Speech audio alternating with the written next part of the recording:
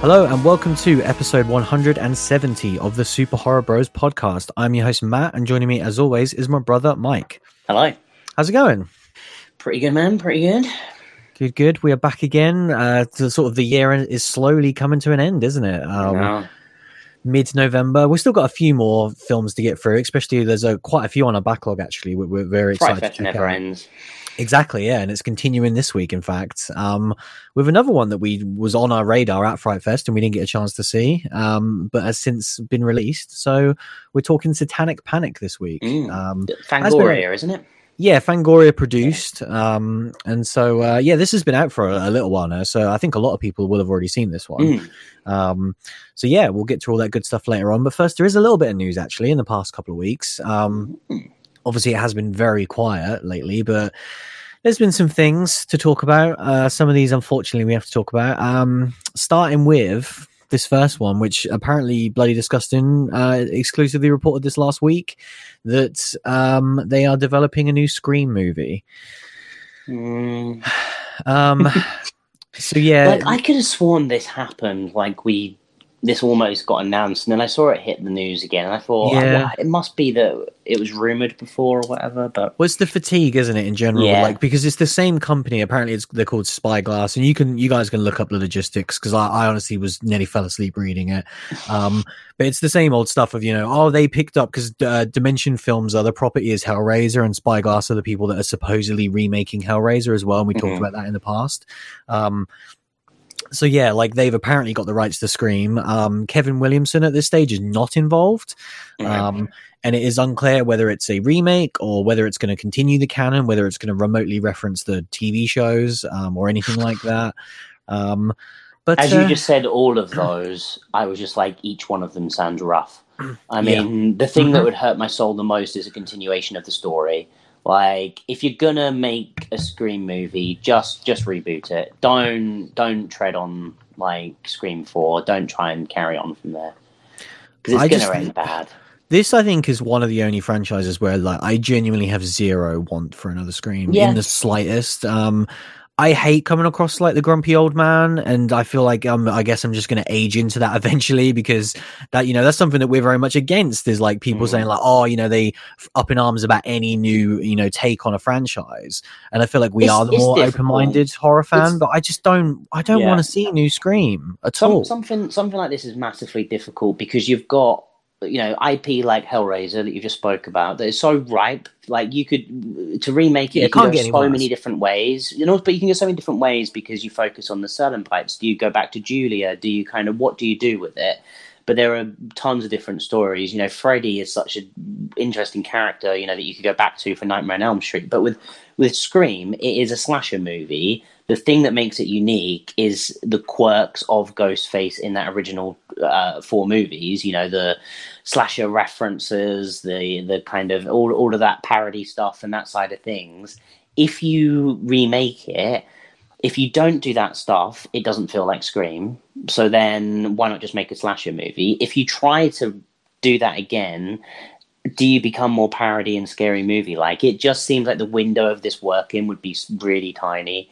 Even a franchise like Saw, if Saw got rebooted and completely starting again from the ground up, I'm willing to see what direction they take with it. But something like Scream, I just don't know where the unique side of it is, because if you take the quirkiness and all of those things out of it, it's just a guy in a mask. It's not anything else. Yeah, Scream worked for the time and the place when it happened and what it was trying to reference, whereas it then becomes what the TV show is, isn't it? Where that was just a guy in a mask, and it was, we quite liked the first couple of seasons, but it was just a teen slasher series. It was just fun. Yeah. And we haven't really talked about it on the show, but that most recent incarnation, which obviously happened this year. Oh my God. You got through it, right? Yeah, I watched it. I watched it all in about a night and a half because I just had to see it through to the end. Yeah. And it's the worst thing I've seen this year, hands down, that is remotely horror related. It was so bad. It so aggressively pissed me off while I was watching it the entire time, up until kind of the real slap in the face at the end. It's so bad. And again, now we're at a point where, similar to Hellraiser, really, where I'm like, in part of me is like, you know what? It can't get any worse, but it can, because it's not a film and no one fucking saw it. So it's literally irrelevant, because no one watched that Scream TV series. The biggest criticism I can give that TV show is that I stopped watching it. And this year, I'm still watching Walking Dead, and I watched the Puppet Master movies. It's but unbelievable. I stopped watching the Scream TV show. So that says biggest, it all. Yeah, that's the biggest dig I've ever heard. That's the biggest fuck you I can give something. And you love Scream, so the fact you would watch any old shite, like, yeah, exactly. The fact that you stopped, no, I had to see it through because I had to just know. And now that I know that everyone involved with that should not ever make anything horror related ever again. I mean, it was one of those things where, because it was so hype, the opening, when you got like Candyman versus Ghostface, so and I was like, oh my god, like, what are they doing? Are we getting like is this gonna be a fucking versus thing? And then just like it went from like, okay, sir, you have my interest, to I want to gouge my eyes out in roughly 10 minutes. Yeah, I would recommend, if that's on YouTube or something, for people to look it up, because it's and there is a couple of scenes later on in the series, but it's so weird that, like, we kind of got a Candyman versus Scream face in this version of the show. But yeah, it's so bad, or Ghostface. But yeah, it was just awful. Like, don't watch it. So yeah, that's my thoughts on the new Scream. I just genuinely don't want it in the slightest. Like, I don't care who's attached. There isn't anyone I can think of that I even want them to try and waste their time, and waste their magic trying to make Scream relevant right now. No, I mean, like, I adore those movies. The guy, if he thinks he's got an idea, then, but I just don't know where he goes, because if he wants to continue the franchise, I really don't want that, and he's got to have a really good idea, and then you got to get the cast back, and that cast is difficult to get back, in 2019. Yeah.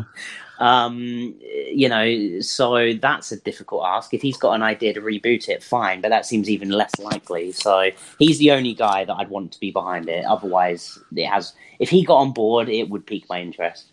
Yeah, that's true, actually. I just can't. I don't see him ever getting involved without Wes. I don't think he was involved in any of the TV shows at all. And I don't know what he's been doing lately, but I feel like he's done quite well doing a lot of different TV shows, outside of horror. So I can't see why he would want to write the screenplay. But like you say, if he has a love for it and he has an idea, then yeah, I'd be interested. Next up is a trailer, which I'm just going to quickly reference it in there because it's a movie that we're excited for, but I don't think either of us actually saw this trailer, which is for The Invisible Man. Yep, did not see it. No, I didn't watch it either. I saw it as 2.5 minutes, and I was like, with something like The Invisible Man, obviously based upon a property that I'm, aware of, so I already kind of know the general gist of it. I don't need to see like the cool set pieces ruined in a trailer, any sort of cool spatial stuff they do with the kind of The Invisible Man stuff. I just don't even want to see it in a trailer. And obviously I'm going to have to avoid it a lot. Not too much, because this is out at the end of February, which is cool. And we are starting to get these trailers now, which was kind of what piqued my interest, because I feel like, man, we're very close to getting like a Quiet Place 2 trailer and a Saw trailer. Because when is a Quiet Place? Did it get delayed, or was it still March? No, I think it's still like March, April time, isn't it? Yeah, so I feel we're in a matter of weeks we're going to get. Man. We're going to get that. And then that Saw one's going to be weird as well. It's going to be something. I mean, the Invisible Man, like, I just hope it's Hollow Man. Yeah. Do you know what I mean? Just get me some Kevin Bacon, like, I mean, awesome. I think it'll be really awesome because, Lee Winnell is a fun director, and I'm a huge fan of, obviously, the two main cast members. I don't know who else is in it, but Elizabeth Moss, obviously, and then Oliver Jackson Cohen from Haunted of Hill House. Like, I love both of them so much, and I want to see them do more genre stuff. So, I can't wait for that. I forgot that Kevin Williamson did The Following. Oh, yeah. Loved The Following. He's done like a lot of TV. That's what I was looking at. He's been doing a lot of TV recently. Yeah, so he's happy. But next up on the list, this is a weird one. This came out of nowhere. Some Tremors news, in fact. The Tremors news. Oh, this is bizarre. So for people that don't know, my mind. We love a good tremor. We've obviously covered at least one on the show, right? Yeah, sorry guys. Did we talk about the one before that? I don't think we did. I don't think we did a show on it. I mean, we did a Cold Day in Hell. Saw it. The last one. We did that. I assume the other one was when we were doing the show, but I don't think we. I don't know. When did the other one come out? I'll look it up later, but I don't think we did. But either way, I really enjoyed the last one quite a bit, and they're always fun to me. Like, they always deliver. We love those characters and that world, and we already knew that they were going to go ahead. Like, they've kind of got this kind of mode of making these movies now. Like, I think it's the same director who's done the last 3 now, and they've been this very limited, straight to DVD type budget horror. And it's kind of what the Wrong Turn franchise did a few years back, where they just managed to find that sweet spot of VOD kind of. It's what Hell House is doing right now as well. Yeah. Michael Gross is obviously back. He's been in pretty much one and only at this point. But Jamie Kennedy's not returning for this one because he was in the last 2, which is a shame because I really enjoyed him. Yeah, me too. But they kind of put out just like a random cast list with all the photos of the people on Tremors 7, and lo and behold, one and only Richard Breaker's on there. Jesus Christ. Just out of nowhere. Like, he didn't even tell us. He could have told us he was in a Tremors movie. Yeah. Like, we asked him what he had upcoming and everything, and he's like, "You're sitting on a Tremors movie, mate." Like, I feel like this happened very recently. So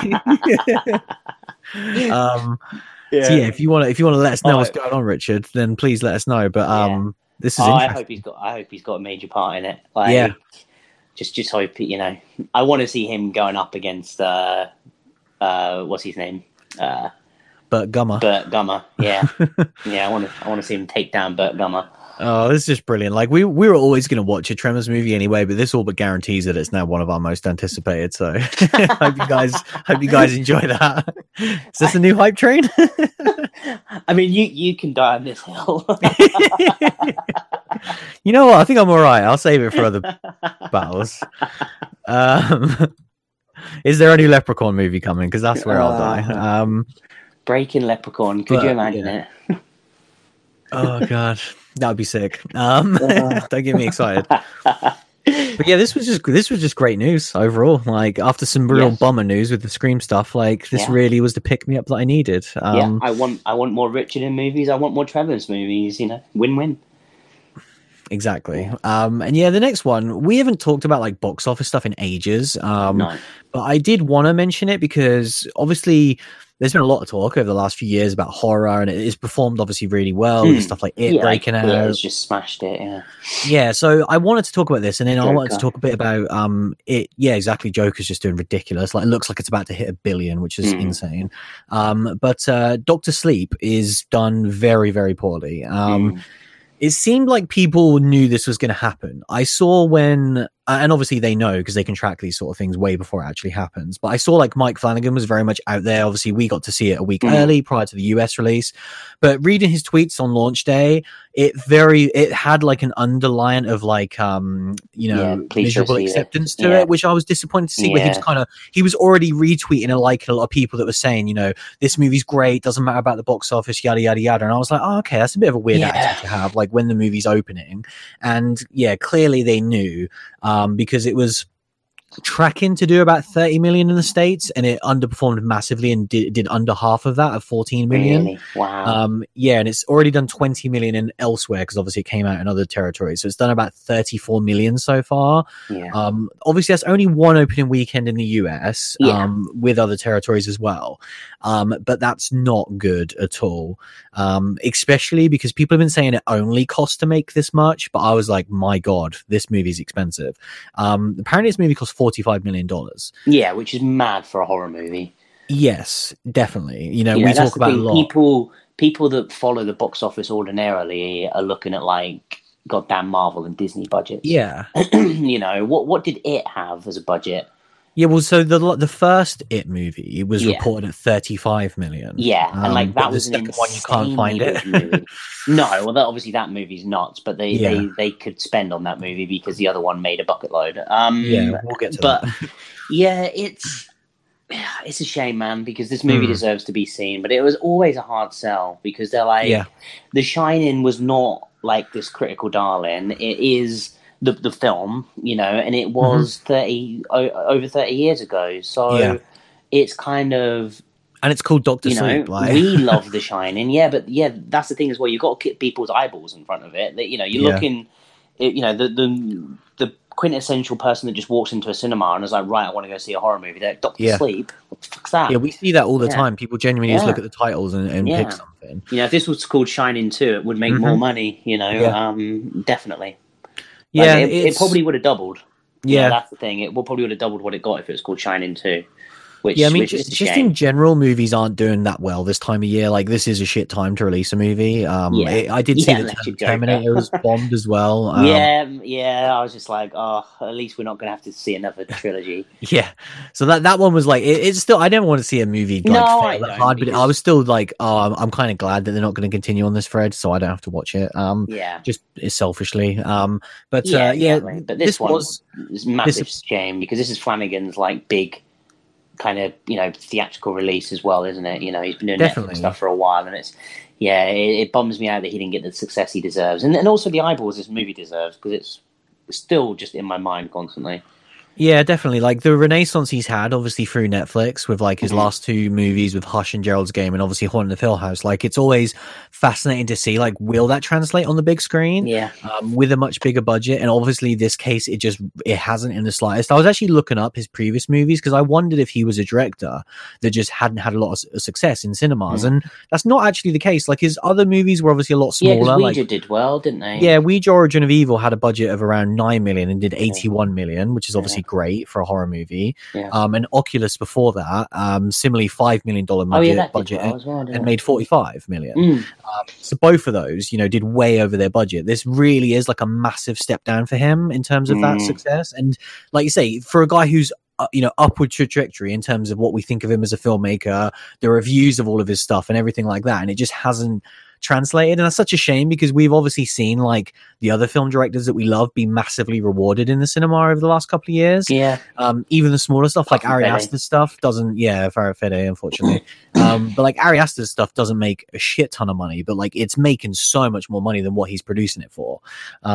Whereas this really is like they gave him a big budget, and it does worry me, because this was obviously part of like a big company, and I wonder if he is just going to go back to like Netflix now, where it's more safer. It's a shame, you know, I mean, it's a giant budget, isn't it? Like, you know, I don't really know, because half the time that's not even including advertising. I was going to say, because they always look at it and they go, oh, you should be able to make 50% on top of that to break even. So somewhere around 60 million would be like okay-ish. And they're way off that right now. McGregor doesn't come cheap. No, it's a shame. It's really disappointing. Yeah, just going off the back of that, we just mentioned it. I wanted to bring that up because I've not seen anyone talk about it, and anytime I see people, you know, talking about something and then it goes quiet, I'm like, well, why is that? So I looked it up, because obviously with it Chapter 1, everyone was constantly saying about how well it did at the cinema. Yeah, it was about 800, wasn't it? It did 700 million worldwide.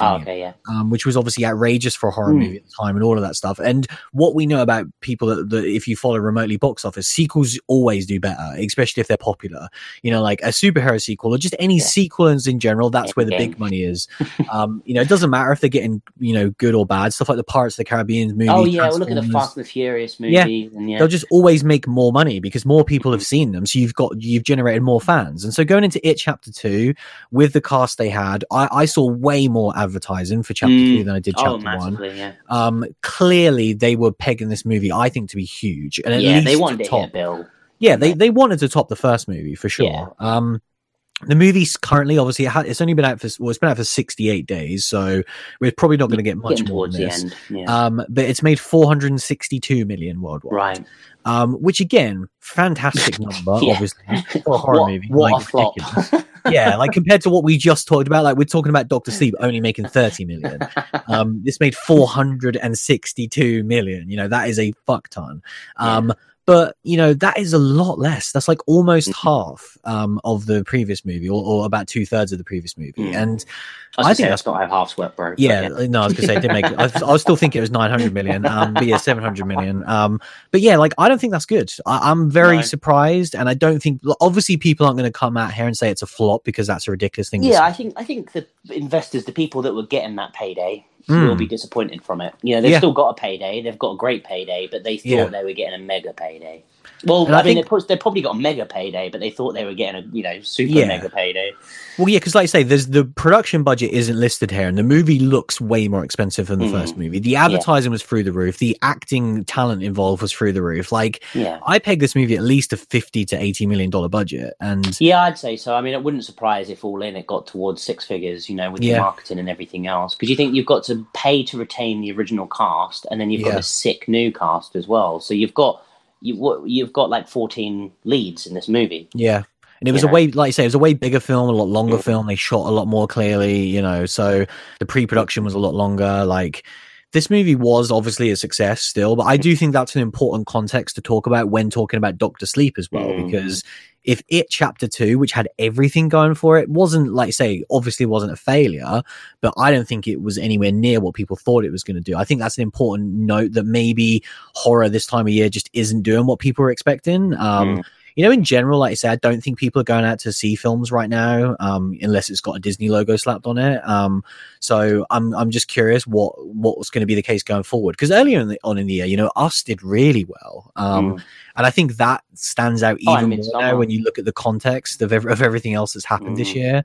All I'm saying is I think Saw is not going to do well next year because releasing Saw in bloody May or whenever it is, like, no one's going to pay to watch that in May. Like, I still don't believe that movie's real. No, I don't either. Believe or hope, same thing. Yeah.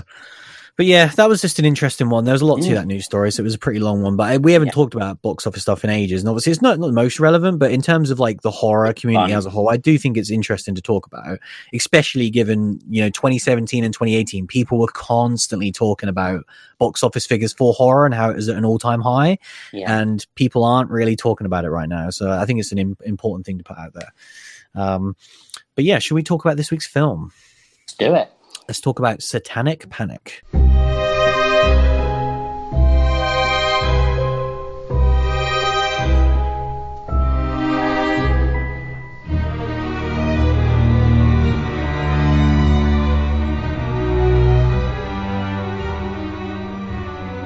So yeah, obviously, like what we said at the start of the show, at Fright Fest this year, and then obviously a Fangoria produced movie. I think it's only their second one since they sort of came back. Yeah, I think so. With the first one being your old friend Puppet Master. Hell yeah. And this was an Arrow release as well. I mean, like it's we talked about a couple of weeks ago. It's not going to top Puppet Master, let's be honest. But no, that's like your all-time favorite, isn't it? Exactly. And an Arrow release. Like, this is ticking a lot of boxes. Yeah. So that was why it was clearly on our radar, and a lot of people I know had seen it, and it looked a lot of fun.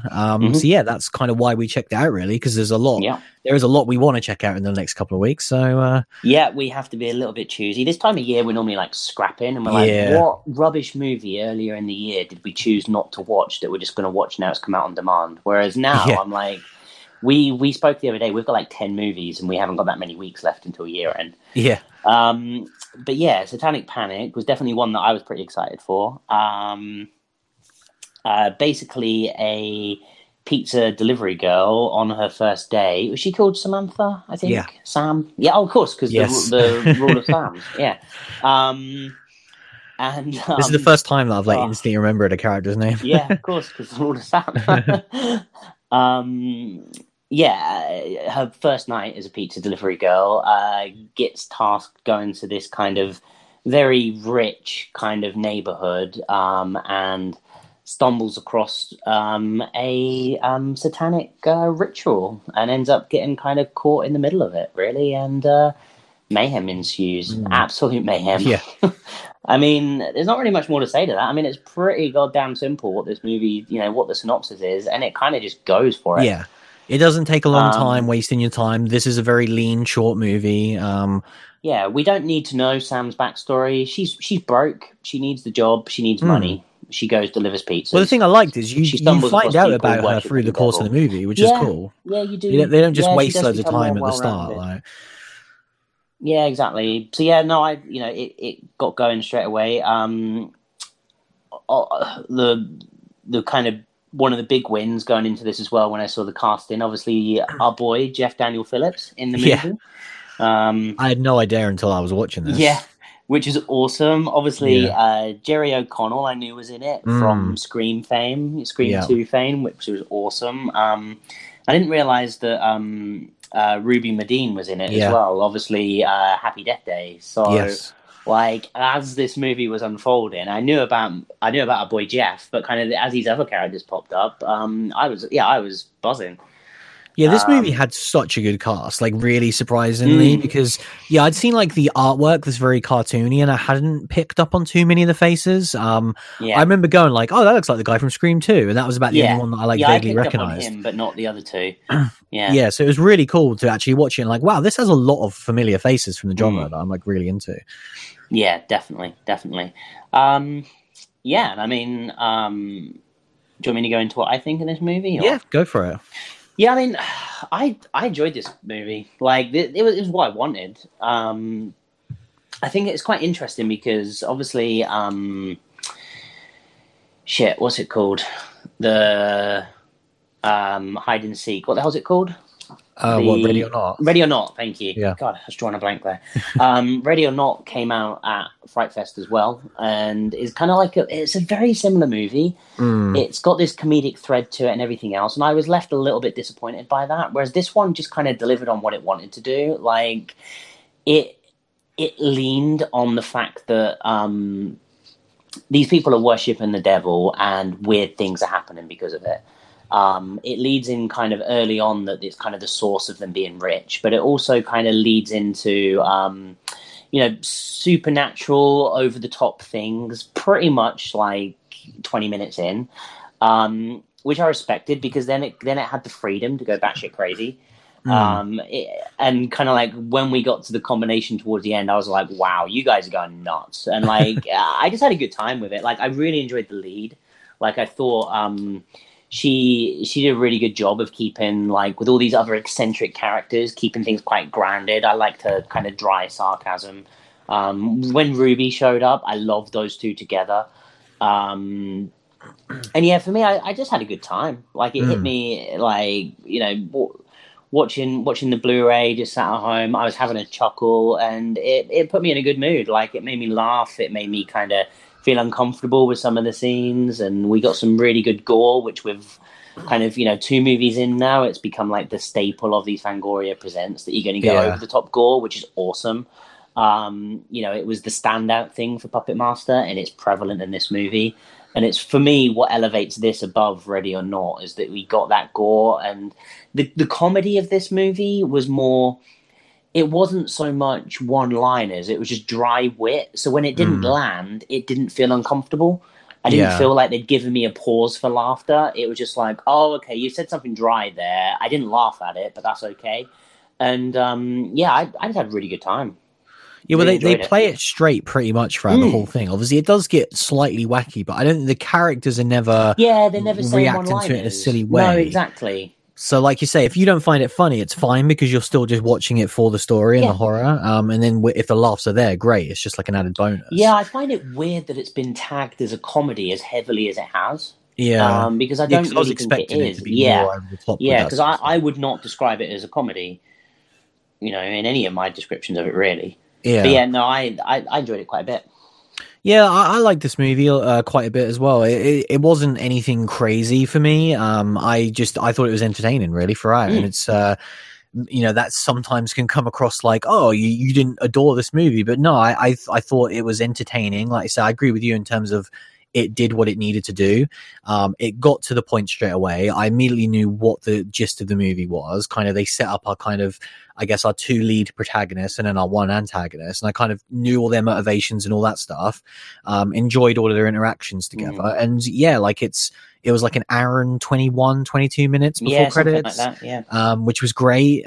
Even then it was like, it only had 1 slight lull before it picked up before the finale for me, where I was like, okay. When Sam and Ruby's character were kind of together for a while, and I was like, my God, those two have been together for a while and nothing's really kicked off, and that took a while, didn't it? Yeah, it was just a small part because you were ready for the finale to happen.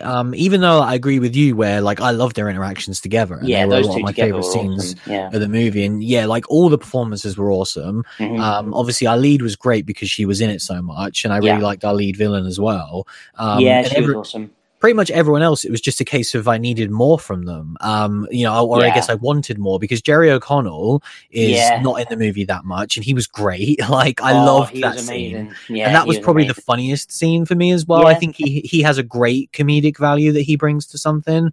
With his face, he just kind of like got this grin on his face, and you just like can't help but laugh with him. And it was just kind of silly how that scene scaled up. It was kind of like I could see the way he was going, and then he went there, and I was like, whoa. And it was a really creepy, disturbing scene. One of the most messed up, really, in the whole film. But it was probably the most messed up. Yeah, but it was because of the fact that he portrayed it in such a comedic way. I feel like that's how they get away with that, because otherwise it could have felt really like seedy and uncomfortable. But it was, again, it comes from the great performance of him, that it was kind of like, oh, this is gross, but it is kind of funny because it's him doing it. Yeah. So I really like that. And then the other one being Jeff Daniel Phillips, who is really not that in the movie at all. No. That was a disappointment. And again, that's obviously a personal preference, because I'm such a huge fan of his, but it was weird seeing him in the background so much.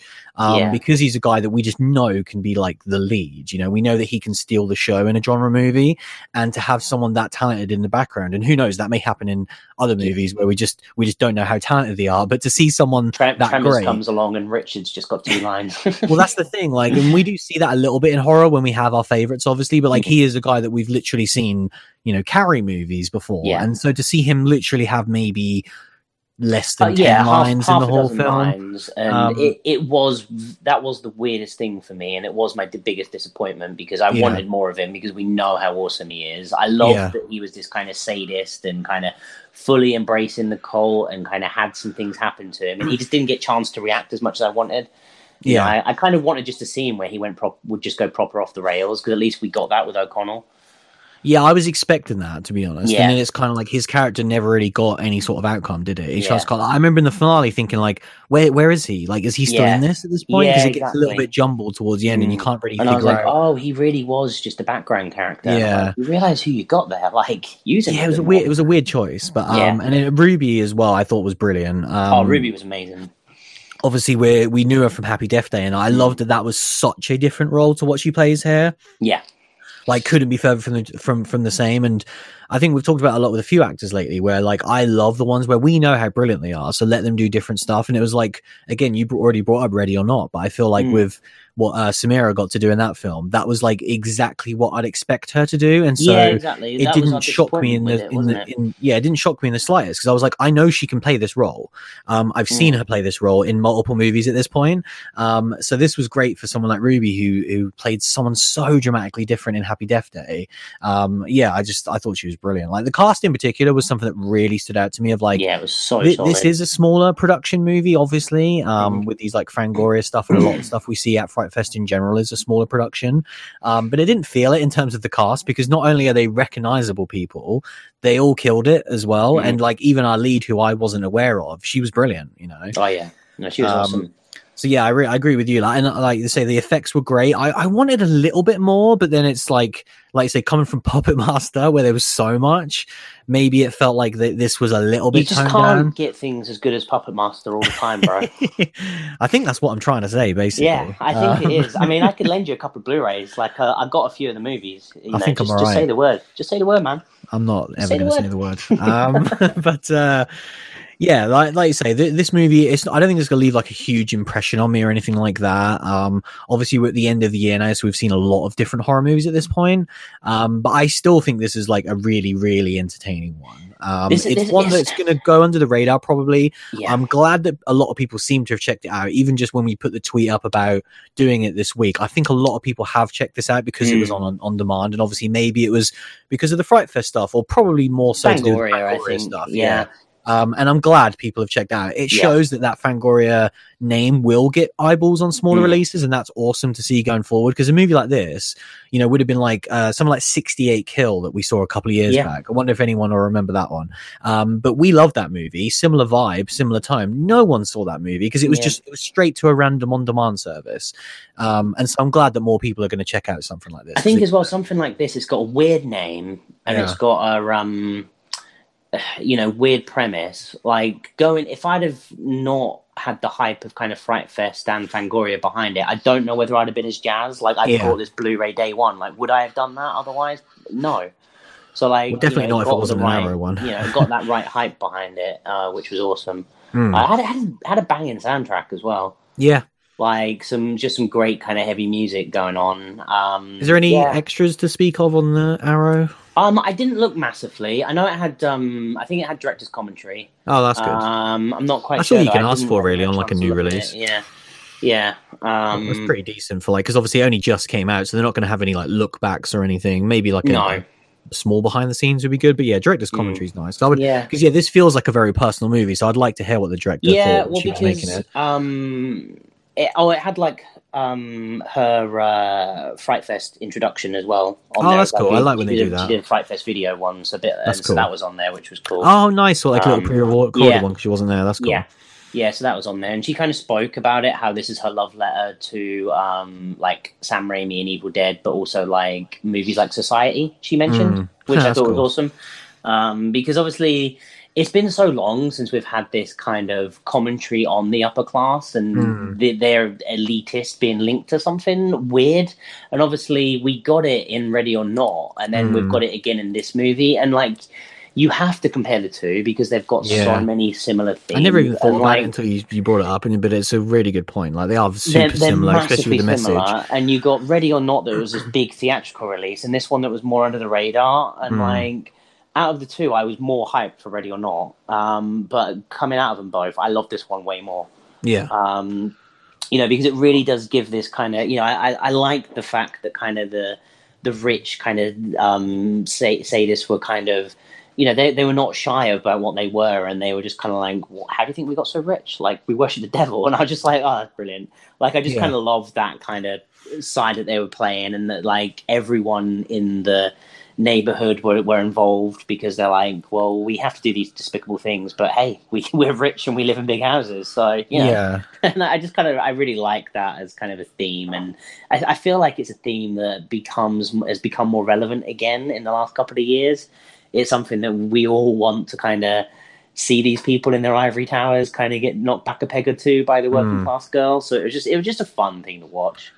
Yeah, this made it feel more natural and not like as cringy, like forced. In Ready or Not, where there was those lines that really stood out to me. Yeah, I was going to say, because there were a couple of lines in Ready or Not that I can't quite remember now that really did stick out, didn't they? Oh, it was like you know what they say, the rich really are different. Like, and then she was like, fucking rich people, and the person drove off. Like, trust me, those two lines are the only thing I'm going to remember from that piece of shit film. Yeah, exactly. Whereas like this one, it just felt like, because they said something along the lines of, well, of course we worship the devil. That's how we got to be so rich. But it just kind of, it felt better because it didn't feel like, it wasn't quite as punchliney as that. It was delivered less punchliney, and there wasn't like this pause while every character looked at the camera to see if he laughed. It just kind of, the movie continued. And I was like, yeah, they're just like stuck up people that are up their own arse and like saying that sort of thing. The one moment where the main character has sort of a moment of clarity and she really wants to like just let go at them verbally is done in a way that is so played for laughs that I think it works, because it's very much that kind of like insult comedy where she's just stringing together nasty word after nasty word and she's just letting it go at him, and it is done in a way that is so clearly like, this is our part where we're shouting at the elitists and we are getting back at them, but they do it in such a comedy way that it fits, I think, in the tone of the movie. It's probably it isn't just like here's the message we need to get across. Yeah, it was the most overtly comedy bit of the film, really, isn't it? When she's having that outburst, but it works for her character as well, because her character has been like getting more and more pent up as the movie's gone on, and it just she is outspoken. She is confident, because in the beginning of the film, she's quite confident with the co-workers, and she's starting off and she's at the bottom, but she's not going to let people walk all over her. And when she talks about the tips and stuff, she walks into their house to in the middle of them having what she thinks is just like a party, to ask them if they can all give her a tip. I mean, that's pretty ballsy. Like she's not shy, and so I think like that then leading into her outburst worked. And I kind of think the movie, not spoiling things, but when it did go into that final act and it kind of kicked off and went batshit crazy. It kind of scaled back a little bit towards the absolute final bit when we got our final little, like the final kind of 5 or 10 minutes. And I really thought it was just going to amp it up to 10 and then go up to 11, but it kind of went back a little bit. So I do wish they'd kind of kept that pace up a little bit. But overall, I was still satisfied. Like, as credits rolled, I wasn't left with disappointment. I was just left with a smile on my face. Like, that was a good time. Yeah, it was one of those ones really of when we watch these on-demand ones. Like that's the best feeling I can have, is that I didn't feel like I wasted my time. It wasn't a case of like, oh god, I have to watch this movie now. Like it was just on. I didn't. No point did I feel like I needed to pause it or check the runtime. It was just I put it on. It ended. I was like, wow, that was over quick. I enjoyed that. That was cool. Yeah. And that was pretty much it. And that's enough for me. Watching it again. Yeah. Like, and I think because this year's been insane, and I think that's the problem. We are, how many movies have we done this year? Probably, we must be getting, we're over 50, haven't we? It's around 50, yeah. So, like, we've seen 50 horror movies for the show that we've talked about in detail. We have seen some good shit this year. So, when we see something that's not, like, going to be pushing for our year-end list, because I don't think this movie will for me, it's not a million miles away, though. And I tell you what, previous years, it would have been there. That's the thing. Like, this year is just so strong because you look at the movies that we've seen recently, especially some of the Fright Fest ones like this and Barge People and that sort of thing. They're really fun, good movies that had something a bit different, were entertaining and did what it wanted to do with the budget it had. But I just, this year is so strong that they're not going to make the cut. But that doesn't mean they're not worth watching. They're great things to throw on. Yeah. It's really interesting with Fright Fest because obviously we've watched a lot of stuff now from Fright Fest. Obviously we watched 10 movies at the festival. I think we've watched something like 6 now outside of the festival. So that's like a good 16 movies from that festival. And yeah, like overall, the level of quality is really, really high. Yeah. Like we obviously saw a couple that we weren't too strong on, one in particular at the festival that I just really didn't enjoy. But outside of that, all the ones really, and we watched one before the festival, which we didn't like either. But outside of that, like all the ones, like you say, that we've watched recently, actually Ready or Not, I forgot was at Fright Fest. So not that one. But yeah, like obviously, and I guess Rabid was a mixed bag. I don't know, maybe they're not all great. Yeah, it sucks, man. What are you talking about? My point was going to be, wow, like the quality of Fright Fest. But I'll tell you what, let's move it back to Satanic Panic, which is what it's all about. I'll tell you what a great film. No, but even then, like Rabid was not bad, and like like a lot of these are stronger than most of the releases. Like most of these movies would be in our top half. We've seen 50 movies, and most of these are in our top half. Yeah. So I think we have not seen many that are bad this year, which is great. And this just goes into the good pile that you should watch if you can, which is great. Really, there's just been so many good movies like that. It's a good point because we haven't watched many Netflix stuff this year, and we watched In the Tall Grass, which was a disappointment as well. And that was one of the few that we were excited for and made a point to watch. Whereas there are new horror movies being added to Netflix every week. We could do a podcast just for that, and my God, that'd be a painful experience. Oh, man, you think we're grumpy fucks now? My God. But so that would be like what you said. The fact that these are the movies we want to see, and most of them are really enjoyable. The ones that you see at Fright Fest are great because they're the ones that are keeping us entertained now in these slow weeks. Where this is a perfect example of why we saw this movie now, because I think that's a good time of, if you aren't going to go, hopefully you've already seen Doctor Sleep and you haven't got any new releases to check out. Now is a time when you would be looking on the on-demand services and that to find out what are the under the radar horror movies that you should check out. And this is definitely one of if you've just got an evening to kill and you want to see something that's not heavy in the slightest, that will give you some laughs, that will give you some gore, and has a little bit of emotional weight to it as well. This is definitely a good one to throw on, I think. Yeah. And would have been a great Halloween movie as well, I think. Oh yeah, if only we'd have had it arrive in time. I'm trying not to end on a bad note. I tried, man. I tried. No, the more I think about this movie, the more I like it. It's a good movie, man. It really is solid. It's just good fun. It's definitely one of the stronger, kind of lower budget-y movies that we've seen this year. And I don't like to throw movies in that category, but it's very difficult. A movie like Freaks just elevated itself so much out of that category. But otherwise, there is a ceiling because of, budget limitations and everything else. We saw it with a movie that we were super hyped about with Three from Hell. Like, he had so many limitations that he had to work with in that movie. And still made it banging. And and this is the same. Like, I don't know what the limitations are on this because I haven't been absorbing it for the last 2 years, but I'm sure there were. And it turned out great. Stellar cast, brilliant performances, just a fun ride from start to finish. Yeah, it didn't feel cheap at all. And it's like, when it started and she's obviously going to the house, I half expected it to be like, okay, this is a limited budget movie. Obviously, it's going to have limited locations. It's probably all going to be set in this one house, like what Ready or Not pretty much was. And it actually wasn't. There was multiple locations, some of my favorite parts. In fact, my favorite sequence of events was when she kind of ended up going to a neighboring house for a little while. And that was when like Ruby enters the movie.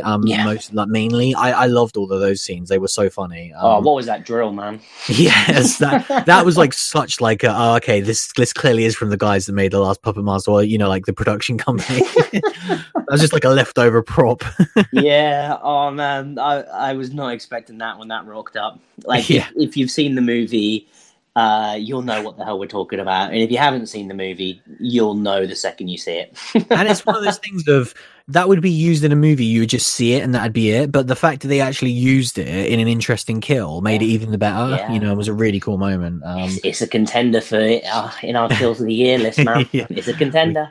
We're getting there, but I'm pretty sure. I guess we've already done recommendations at this point. Like, you'd recommend people check it out. Obviously, it's available. How is this available now? It's obviously Arrow UK. Arrow UK. I think it's on demand UK, maybe through Arrow as well. I'm pretty sure it's on demand, and then it's on demand everywhere else worldwide. Right. Yeah, I don't think it's on any of the streaming platforms that I'm aware of, but I'm only really looking at the UK ones if I'm honest. Yeah. I mean, this is a strong recommend for me. I think this is a great home movie. This is one of those that would have had it's got a pretty sick cover art. If you went to the video store back in the day and picked this up for a rental, you'd have just had a brilliant time. And it really does remind me of that throwback style. And so this is a big win. Go for it. Yeah, I'd recommend this as well, really. Like, it's like you say, I think this time of year now, we've got sort of mid-November is when you're not going to be getting big tentpole releases for horror anymore. So it's going to be looking at what is some cool, if you want to check out something that's pretty new as well, and you still want to feel like you're getting that new horror, but you're obviously going to have that experience at home as opposed to going somewhere else. Like, yeah, definitely. I don't know if this is a movie that if it was, showing, I'd be like, right, rush out and see it on a big screen. Yeah. But I liked the smaller experience I had with this. Me too. And I would definitely say rent it at home and support the movie for sure. Yeah. It's weird, really, because I think ultimately a movie like Dr. Sleep we will both like more towards the end of the year, but I feel like we've been more praising of this movie just because it smashed everything it wanted to achieve. It hit its ceiling and did it well. Oh yeah, and we always talk about that all the time. Like, it's expectations, isn't it? At the end of the day, this was just a movie that was like, oh, okay, I'll throw it on, and I don't win or lose regardless of what happens. I want every movie to be great, but if this movie sucked, it wouldn't have made any difference to me. Whereas obviously something like a Doctor Sleep, it's like you have so much will and want for it to be great, and it was still great. That was our discussion of Satanic Panic. We'll take a short break, and we will be right back.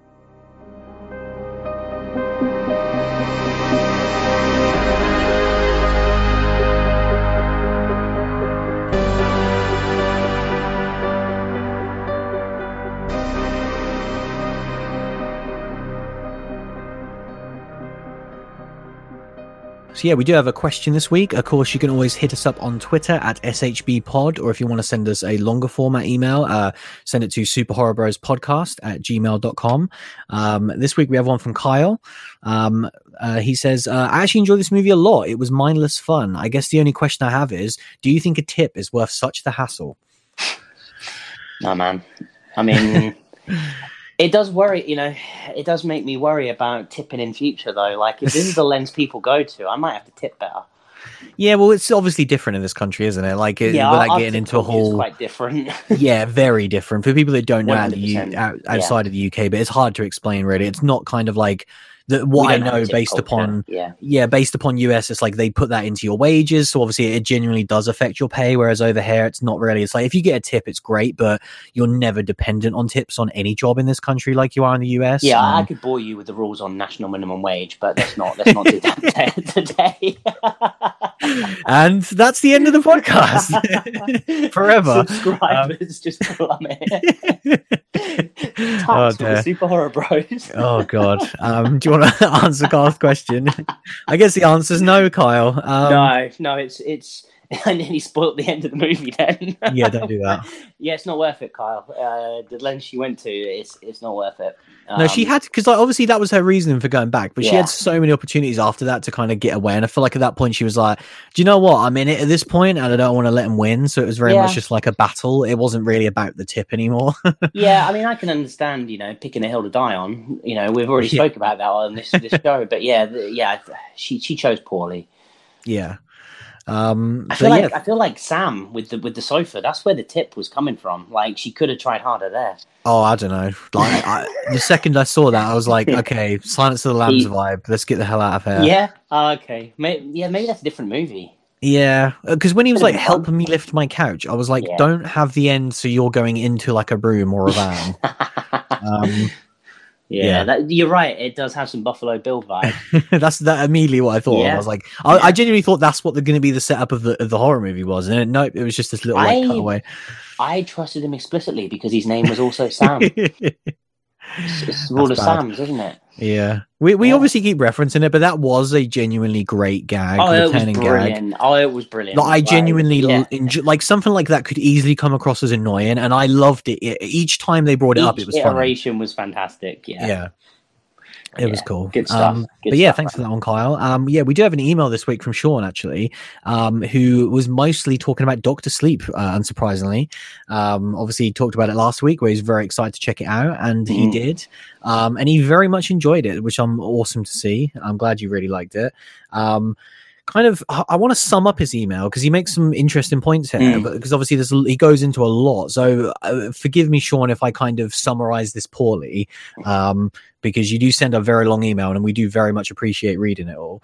But yeah, he's basically talking about kind of how do you make this movie? Obviously, being a sequel to The Shining, but being this adaptation of the book. And he was bringing up a lot of the fact that, ultimately it has to be a sequel to the movie The Shining, because of the fact that that's way more well known. And I completely agree with that point. I think I even said that on the show, where I'm way more of a fan of that movie than I am anything else King. I've said that before. Like, I'm more of a Kubrick fan than I am a King fan, and I am more of a Shining the film fan than any other version of any Stephen King story. I think, a long while ago, we were asked, like, what is the best horror movie? Not what is your favorite, but what do you think is one of the all-time best horror movies? And, like, there are a couple, Silence of the Lambs and Shining was what we pretty much narrowed it down to, wasn't it? I think that and Texas Chainsaw Massacre are like the three, where I'm like, again, they're not my personal favorites. I love all three of them. But I'm not just merely stating my top three, but I'm saying if you really look at it critically, I genuinely think those are the three major contenders. And again, from such different eras, which I like as well. But yeah, to bring it back to this, he was basically saying that, and he was saying, like, of course, about the kind of the TV film that I think we discussed as well, where that was faithful to the novel and no one really cares about it. And I agree with you, Sean. Like, I've not seen it. I never want to see it. Like, I have zero intentions on seeing it. And so I just wanted to bring that up because I think it was interesting reading your email, Sean. Maybe you want to send us another one as well. But I don't know if you were talking about the reception to the movie in general or our perception of the movie. Obviously, I don't want to go into spoilers, but I hope that it didn't come across that that was I really like this movie a lot as well. I want to say again, again, we're not going to make this into a Doctor Sleep episode. So apologies if we're not doing the email justice, but I really like the movie, and my problems with it don't stem from the fact that he had to make a sequel to The Shining. Again, I love The Shining, and I was totally down for a sequel to The Shining. I just felt that the way he portrayed that on screen, to me anyway, felt slightly amateurish, and also it lacked restraint. Are the two major things that I keep coming back to. I felt like I really liked the movie.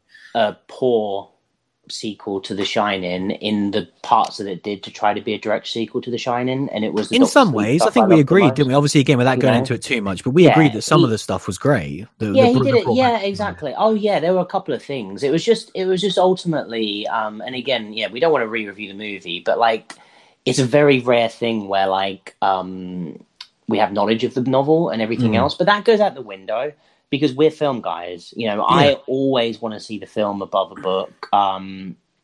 And we spoke about how Nosferatu is such a different TV show than it is book, and both can be equally as enjoyable.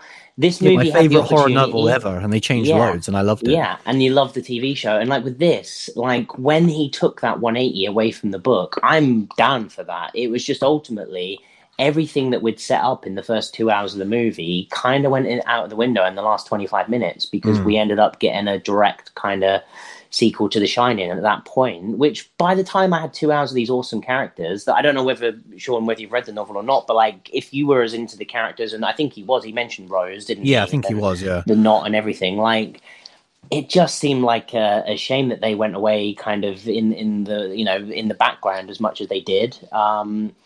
But I really want to see this movie again now because it was one of those ones where like I almost felt like I couldn't talk fully about Three from Hell. Like when we did our Three from Hell review, we talked about it, but the in-depth spoiler discussion was when I could really unwind on it because I'd seen it 3 or 4 times by then. Yeah. Because it just felt like a dreamlike experience, more so with Three from Hell, but Doctor Sleep definitely felt that way too. 100%. And yeah, so I have to see it before year end to know where it ultimately lies. But with Free from Hell, Doctor Sleep, and Us, I couldn't process it the first time. And like I say, those other 2 movies we just spoke about, I've seen 3 or 4 times. I've still only seen Doctor Sleep once. So this is everything I'm saying right now is subject to change because I've only seen the movie once. You know, with Doctor Sleep, the thing that Sean touched upon was the fact that you have to use the Kubrick imagery and everything else, obviously, in this movie. But the thing that you touched upon, which is our biggest criticism of it, is the lack of restraint used in the final act. I thought the way it was done up until the final act was handled with so much restraint, and it gave us those goosebumps, and it gave us those moments. But ultimately, this is a very different story. And I thought that he had done the perfect blending of the 2 worlds, and then just didn't quite execute it towards the end. And I think that's the bit that we maybe harped on about too much and continue to do so. But you know, hopefully in the future, like, because obviously this will, spoiler alert, but this will be a movie that we'll be mentioning in our end of year for discussions, and hopefully those discussions won't be marred by to us anyway, and it is just our opinion, but we both, for different reasons, didn't like stuff in the ending. But other than that, it's an incredible movie. Like I say, I'm disappointed to see that people aren't going to check this out, because it is awesome and people should check it out for sure. Definitely. But thank you very much for that, Sean. And like I say, I'm really glad that you enjoyed it as well, like what we did. And I can't wait for him to get into Ash versus Evil Dead. Yeah, he says he's seen the whole first season of Ash versus Evil Dead and really enjoyed it. So now having all 3 seasons will be super fun to go through. Yeah, definitely. Mate, you can't imagine, Sean, where they go. Like savor it. Season 1 is tame. I mean, season 2 is awesome. Like I love. Oh, sorry, season 1 is awesome. Like, I love all of the seasons. Oh yeah, but I mean, some of the stuff, I don't even know how they got it on film. Yeah, like, let alone got it past to be on television and past to get printed on a Blu-ray. Yeah, I think you'll dig, because I know he's a huge 80s horror fan. I think you'll really dig season 2, because that's when they really start leaning into like, right, let's really start focusing on bringing back, and really referencing the previous movies, not just having, Ash as a character. So I think you'll really, really like that. And yeah, I adore the last season, and I love the ending so much. It's awesome. But yeah, what else did he say? He said, I really hope you guys enjoy The Nightingale. I know that was one that he really, really dug. So yeah, that's probably going to be our next movie that we're going to cover, because it's one out there that I'm like, wow, we really need to check this one out. Like you say, it doesn't look like it's up our street, but we've been surprised before. So fingers crossed on that one. And then he's going to watch Bliss soon, which is another one that we want to check out. I really want to watch Bliss. Yeah. Again, another Fright Fest one. Yeah, it's one of those where like we're running out of weeks, but that's one I really want to try and squeeze in. Yeah. So he's going to let us know how that is. And he says he loves being our US correspondent, which is awesome. Like I love that. We cannot say that. We can't make that a thing. We do not pay. We don't pay ourselves. But I love that, because you know, for the show, awesome. we want to have all sorts of avenues of horror, and obviously ours is very much focused on the UK point of view. And so hearing from someone consistently who's on the ground in the US and gets a different experience, you know, there are different movies that get cinema releases. Like he gets to see different stuff on the big screen that we don't. We get to see different stuff at Fright Fest, and different stuff like that. And I'd love to hear from other people, like, because I imagine there are so many regions where you're like, you know, you might not even get stuff in places in Europe, you know, like or Australia and that sort of thing, you know, like some of the horror that comes out there. And especially for us, like we started this show to build a positive horror community, and I feel like that's what we're starting to do. Yeah. In a much bigger scale than we ever thought, which is awesome, and we want to just keep growing that. And you know, the way we do that is you guys giving us feedback, and we all interact with each other and build this community around something that we love. We're making this show, and you're watching these movies and listening to the show because we just love horror movies. Exactly. Yeah. So let's enjoy them. Yeah, for sure. So yeah, thank you very much, Sean. Keep up the good work. But yeah, to end us this week, obviously, something a little bit different. So if you're not into the gaming stuff, then thanks for listening as always. Yeah. But it's been a while, guys. You know, we are the Super Horror Bros for a reason. Yeah, and we're not just like, oh yeah, we're just playing random ass video games that have nothing to do with the genre. Because now this is, to me, is like one of the biggest genre releases of the year. And yeah, my own excitement. I mean, I don't know how it can even possibly get into it, but it was the thing I was most excited for in 2019, which is Death Stranding is finally out. You're talking, it's above 3 from Hell hype? I can't. It's hard for me to quantify these things. But a new Kojima video game is like Rob Zombie sequel to Devil's Rejects. Yeah, I know. Like, how am I supposed to quantify these things? All right, just let me love them all. Okay, we can love them all. But Death it's like it's arrived. We never thought this would even happen. Kind of loving this man for so many years through a different game series in Metal Gear Solid, but then this being like, he's done other stuff outside of Metal Gear very infrequently. He did a few, in like the 80s. We nearly got a Silent Hill game. Yeah, we nearly got it. That's what's part of me is what I just love about Death Stranding, because it's so intrinsically linked with PT and, obviously Norman Reedus being the main factor. And I really wonder how much of that game ended up in this, stuff like BTs, for example, like RBTs, were they going to be in Silent Hills? We can't even begin to explain what we're talking about right now, so apologies if you don't know. I think that's the thing, like, we don't talk about video games often, and then we chose the most difficult video game in the world to talk about. Yeah, this isn't like, we're going to explain to you what Death Stranding is, because I can't, like, we can't. So you turn on the game, and what happens? It's just a Kojima mad, awesome horror experience. It's one of those things when kind of... like you went to extreme lengths to play this game as soon as you possibly could. and it's one of those things where you have to experience it. Like, if you're a gamer and you're into horror stuff and you're into weird horror stuff, then you need to give this game a go. Yeah. Because it really, like, I don't know, I guess I'm probably 10 or 12 hours into it, and I'm just... fascinated. Like, it has the gamification grind of these open world games that is a different grind to anything else. You're basically Sam, a pizza delivery person in a post-apocalyptic world, and like it's odd. Like, when I'm playing, he's called the game, Sam, isn't he, as well? Yeah, exactly. It's the parallels with Satanic Panic. As soon as we find out that BTs are, somewhat to do with Satan, then the link is real. But, and when you first start playing the game and you just got this backpack on and you're wobbling all over the place, I thought to myself, Jesus Christ, am I really going to play this for like 40 hours? But it just grips you, this kind of, this grind to deliver things. And then as the game unfolds, you're just getting this absolute batshit crazy thing. And the thing I love about it is it's so Kojima in the way that it explains jack shit. Like, they start talking about BTs, and like we are talking about BTs, which are these creatures that are, in the world, like you've known them and grown up with them, that they've just been a thing. Like, I've just said the word zombie. And I'm like, and we all know what those connotations are. They're like, oh yeah, when the BTs came, I'm like, what now? And like, the game is called Death Stranding, which for me so far is just kind of, that is what the event that has caused this world to be post-apocalyptic was called. It was called like the Death Stranding, and like, just can't wait to find out how that unravels. Like, it's one of those things where, like, for me right now, the game has had mixed reviews. and I can't judge it until I've seen the full package, but I'm just fascinated to see how the journey unwinds, which is exactly what I wanted from this game. Yeah. So far for me, it's been everything I wanted. Really, it's the weirdness of a Kojima, and I think that's ultimately something that will always be a tag for him. But I always feel like that sells him short because he ends up making really memorable characters, some real emotional big moments. Obviously, he's been known for like big action set pieces and stuff, which there isn't too much of that in this game so far.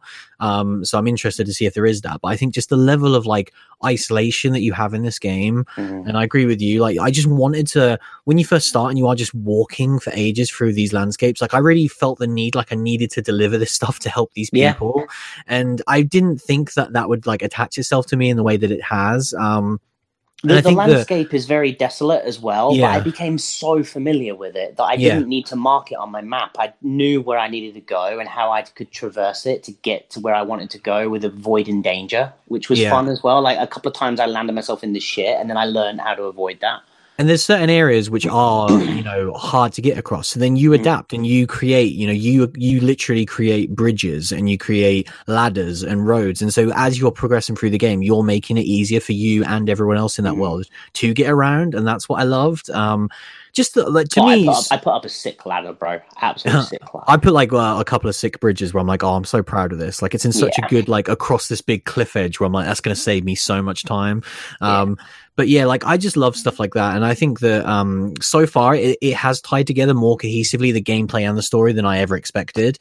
Where it really is like that is what this game is about. And I'm curious if that was always the case, because the message of this game is so socially relevant right now. And this game has been in production for a while. And obviously kind of like fractures in society, like fractures in society and like reconnecting people obviously isn't just like a new concept now, but especially in the kind of political climate, both in the UK and in the US, like it's so socially relevant right now what this game is about. And that's what blows my mind, where I'm like, wow, I can really actually connect to this in terms of like everyone's just disconnected, no one's getting along. If we all just work together, we could sort out the shit we're in. I like how it kind of adds the commentary as well on like you go to like an outpost or whatever they're called, distribution center, and they're like, we don't agree with what you're up to, but we need to work together because we're fucked. So like, we're going to work with you, pool our resources and become stronger because of it, even if we don't agree with your full mindset. And I'm like, oh, imagine just like people working together for a common good, like in the world right now. Wouldn't that be nice? It's just like a nice message. I'm like, okay, I don't necessarily agree with your politics, but you want to do something good and we'll help you do that thing that's good. I'm like, oh yeah. Well, we've seen this, like, it's such a great science fiction, I guess, not really trope, but like when an alien arrives, that's when suddenly all humans realize that, oh, okay, we're all a human race. We all need to get together, and all these stupid things like politics and race and religion and all this stuff ultimately is not important when there's like an alien that's threatening to destroy the universe. Probably done best in the great movie Mars Attacks. Yes, absolutely. But so again, like it's he's not like obviously this isn't a concept that's new, but I don't know, I love it. And like this to me is, when we talk about games on the show, it's obviously very infrequent, and it's not one that I'd immediately say like, man, you have to go out and play this, because there's years of history. You need to be a certain sort of person. Yeah, you need to know what like Kojima is like, and I do like that he put in like a really easy mode in this game, because he obviously wants to. He's a very, for people that don't know, like cinematic film director, and I think for me, he's the biggest auteur we have in video games ever. In terms of like a name that's recognizable that has created so many stories and characters. So on that level, that to me is why he's number one. And I think that the other big game that we're both excited for, being The Last of Us Part 2, I think that's the other game where like I'll always bring up The Last of Us, because for me, especially for people that listen to the show as horror fans, it's genre, it's horror, it's got zombies in it, but it is ultimately an emotional story, and still, in my opinion, the best story ever told in a video game. Just in terms of pure storytelling, like that is a game that if you play it, you will obviously get a better experience, but someone, you could watch a movie of that on YouTube and get a similar experience. And so I'd love for people to definitely check that out as well, because they're like, for years, that's why they're the two games that we're most excited for. Yeah, exactly. For years, people have tried to turn video games into movies and, feature movies, but also tried to make a video game that's movie-like, which I've never felt the giant need to. They're two different platforms, but The Last of Us is probably my favorite game of all time, and like I said, it definitely is like the best story game. And it was just when the second game comes out, we'll be talking about it a lot because my hype levels for that game are where you were at with Death Stranding. Yeah. I love it so much. I'm about 23-ish hours in, and I really am taking my time with it. Like, I've really limited myself to I play it like a couple of hours, and then I walk away from it because I'm like, I don't want to just sit here and rinse it because I've literally waited 5 years for this game, so I'm not going to have it over in a weekend and then I'm going to be sitting twiddling my thumbs waiting for the next Kojima game my whole life. What I enjoy about it is you don't have to just delve into the story. Like I just like to. I'm just going to do a few deliveries. Like I'm going to help some people out. I'm going to deliver some pizza. Makes you feel good. I literally delivered a pizza the other day. Yeah, I did as well. Yeah. It's so funny. And like the cameos are great as well. Like he scanned so many people into the game. And it's great spotting those so far. Like I don't want to spoil any, but obviously, seeing like there's a couple of people you see and you're like, I don't recognize this guy. I wonder if they're famous. And then you see a couple and you're like, yep, that's a famous film director that Kojima's a friend with, and it's cool to see those in the game as well. But yeah, I just cannot wait. It's been an amazing experience so far. Good times, man. But yeah, that's pretty much it for this week. Something different to end us on. There's even though there's like not the big tentpole sort of horror releases, but there is still plenty of stuff to talk about as always. And so I guess The Nightingale next week. I think so, man. That's going to be interesting. So I'm kind of thinking about Bliss quite a lot now, but yeah, and I mean there's still Little Monsters as well. Like there are films, but I feel like The Nightingale is one that we should definitely check out. Especially Sean has been championing it, and it is a big release with a name attached to it and stuff. So I definitely want to check that out. We'll do it for Sean. Yeah, it's on you if we don't like it. Nah, not good. But yeah, that was you'll get stripped of your title. Yeah. He just won't be able to tell us about stuff in the US anymore. But yeah, that was episode 170 where we talked about Satanic Panic. Thanks for listening as always, and we'll see you again very soon. See you later, everyone. Through my veins and travels to my head, they said, you'll die soon enough anyway. Shut up, I can't, mainly because I never could. How could I start that?